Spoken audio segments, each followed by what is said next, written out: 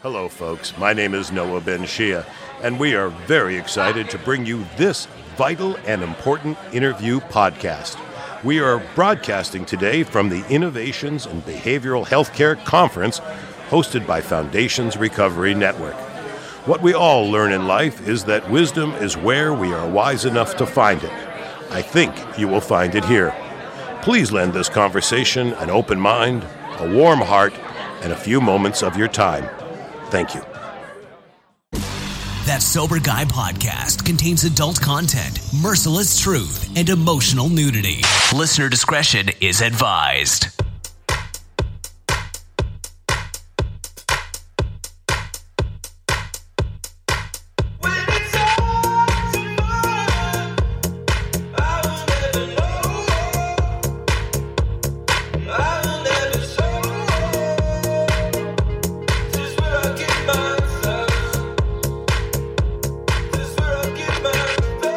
We're here in Nashville, Tennessee, Innovations in Behavioral Healthcare Conference, sponsored by Foundations Recovery Network. Thanks for joining us today on Sober Guy Radio. We're talking with Dr. Louise Stanger. Dr. Stanger, how are you doing today? Oh, I am so excited to be here with the Sober Guy here in this beautiful music city, Nashville. Oh, yes, it is. It's pretty awesome. This is my first time here myself, and I mean, 20 to 50 bands and country music playing all day, and it's pretty darn cool. It is an amazing city. It's an amazing place to talk about healthcare and healing. Yeah, absolutely. And now, like myself, you're also from California, so we're kind of trying to adjust to that time change, I think. Really? Is there a time change? My God. Yeah. We're up in the middle of the night, really? Oh, yeah. Yeah, I know. It's been a bit crazy, but I'm super glad to be here, and thanks for joining us today. And why don't you tell us a little bit about yourself? Oh, my goodness. Well, I've been an author, professor in Southern California, both at San Diego State School of Social Work, director of alcohol and other drug services at the University of San Diego. Had about $5 million of Department of Education or NIH, NIAAA grants. And those were really public health harm reduction grants when you take a look at it. My passion has always been working with families and always helping families change the dynamics of their family system and their loved ones. Because I have a book that just came out. It's called Falling Up, a memoir of renewal, and there's a chapter and it says nothing changes till something changes. And in 97% of the time that I work, nothing changes until family changes, how they act, how they interact, and what help they can offer to their loved one who might be experiencing substance abuse or mental health disorders. Yeah, and you bring that up, and it's such an important topic of the ripple effects from an individual who is suffering from addiction or any type of substance abuse. The effects of that go throughout the family is huge. So how do you approach that? Well, I think it's really important to take a look at first family mapping. Yeah. You know, I've never met anybody in my life who said, gee, you know what I want to be when I grow up? Woo! I want to have a mental health or substance abuse problem. Doesn't work that way. Well, if you take a look, I do a lot of family mapping, and what you learn is there's all types of intergenerational mental health, substance abuse, sudden death, suicide, different types of trauma. Yeah. And then we take a look at what is happening with your loved one. What was really special about your loved one? Because when people call me, their hope is gone. People don't call me when they're happy. They call me after they've done nagging, pleading, begging, scolding.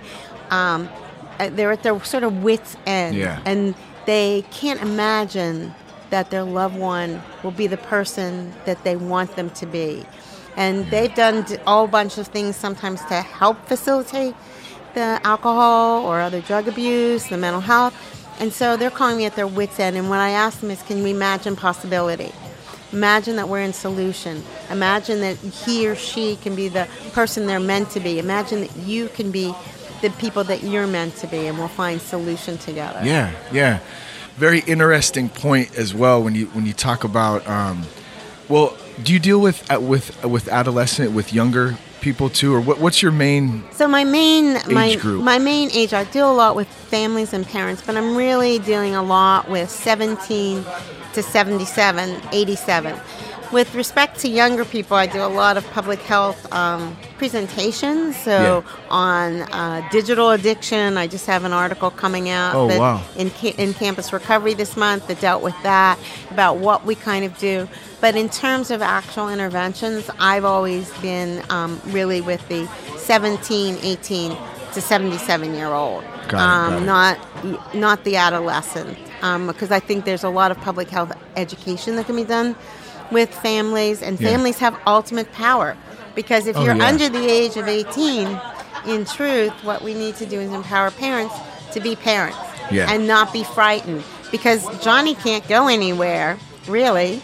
Is he really going to go live at Sally's house or Johnny's house? Yeah. And I think families get really distorted and scared and frightened that they don't remember that this kid can either go get help, they can set healthy boundaries, or they can go on the street, and they don't want their kids on the street. Yeah, that's got to be so tough, because you're kind of caught, and it's almost a double-edged sword. Like you were saying, you tried scolding and getting upset and crying, all those different emotions, but really it takes the person to want to get the help too. So how do you deal with that with someone who's young, who doesn't even really know themselves? Well, you help create a contain unit or scaffolding, which allows people to see that this might be a healthy choice.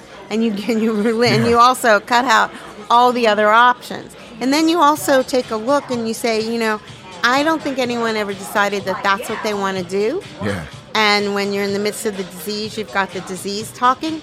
And you also have to work with the family or the loved ones or the brothers and sisters so that they change. They can become those people that help set those boundaries, because they love and care for them, but they're loving in a different way.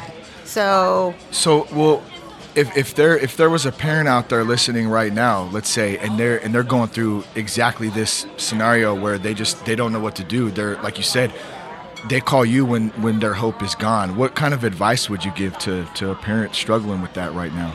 Well, I invite them to call a professional, number one. Sure. I think it's really important, because people can't really do it. Sometimes you can't see the forest for the trees.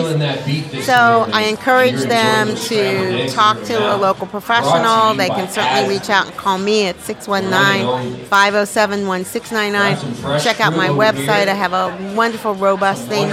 But know that there is help available and there's solutions, that they don't have to be afraid of their young one who knocked a hole in the wall, or the young girl who who stayed out all night, and then she came home at maybe 10 in the morning, but her clothes were sort of tattered, or they don't know where she is. There are ways in which we can help move someone to change and help them also change. Yeah.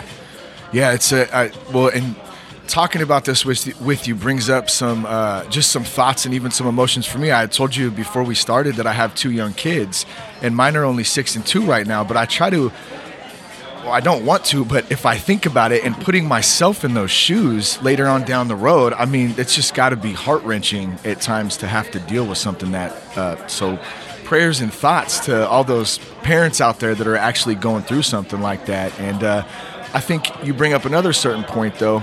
Even though we feel like there's not hope sometimes, I'm a firm believer that there's always hope, even if there's just a little tiny bit left in there, and so maybe there's something to hold on to for change. Well, I think you have to always, I wrote a poem, you can see on my website, it's called Imagination, but you've got to imagine that you're going to have a sleepful night. Imagine that your young one is going to be that person that they're meant to be.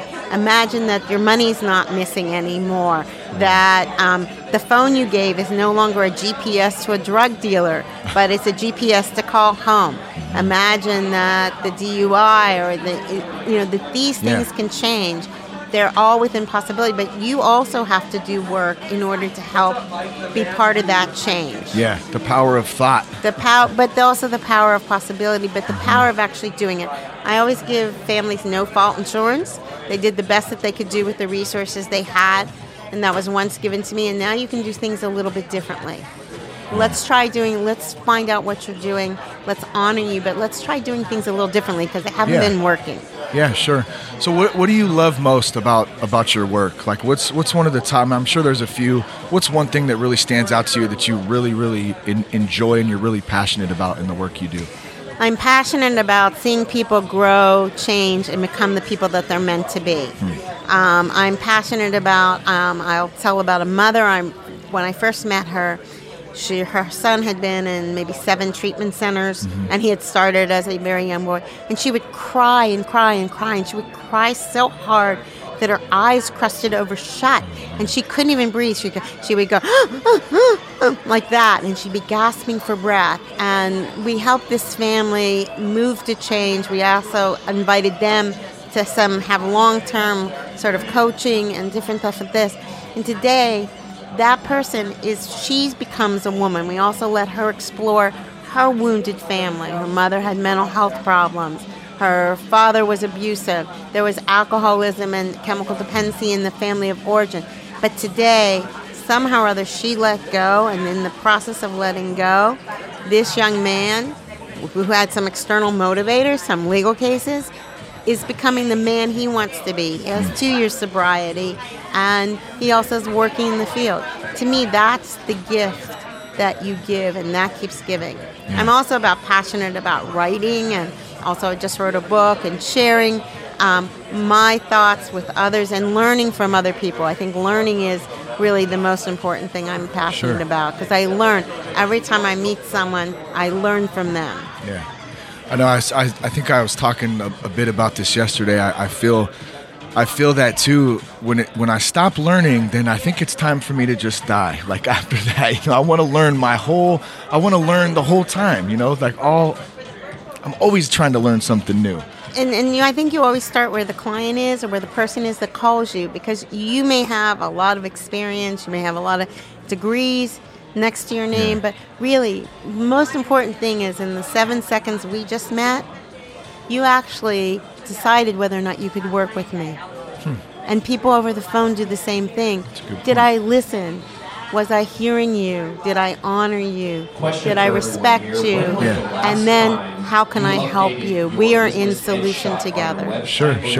Well, I just have a couple more quick questions for you. I just want to touch on one thing. The San Diego Business Journal listed you as one of the top 10 women who mean business. I love that, and I just wanted to hear your thoughts on that. I think it's because I'm a little tough. I love it. I think at the time it was because in those days it was unusual for faculty to get such large grants in alcohol and other drug prevention, and the last one I did was a family-based, parent-based intervention to reduce high-risk problematic drinking. I think people that know me, I'm really soft, and if you saw me, I'm not really big, a little tiny, but, in those moments, I'm great in crisis. I've worked in the area of sudden death, grief, and loss with the widows of 9/11. I've done interventions, complicated ones for over 30 years. And in those crutches, all of a sudden, I'm just this little tough, soft but tough. Yeah, and very nice and respectful. It's been really great to talk to you. I really appreciate it. Oh, it's wonderful to talk to you. And so wonderful what you're doing, how you're reaching out through the media to help change people's lives and to hear other people's voices. So let me applaud you. Thank you so much. Thank you. All right. Thanks for tuning in today. Coming to you at Innovations in Behavioral Healthcare Conference, Nashville, Tennessee. Peace, love, respect. Keep your blood clean.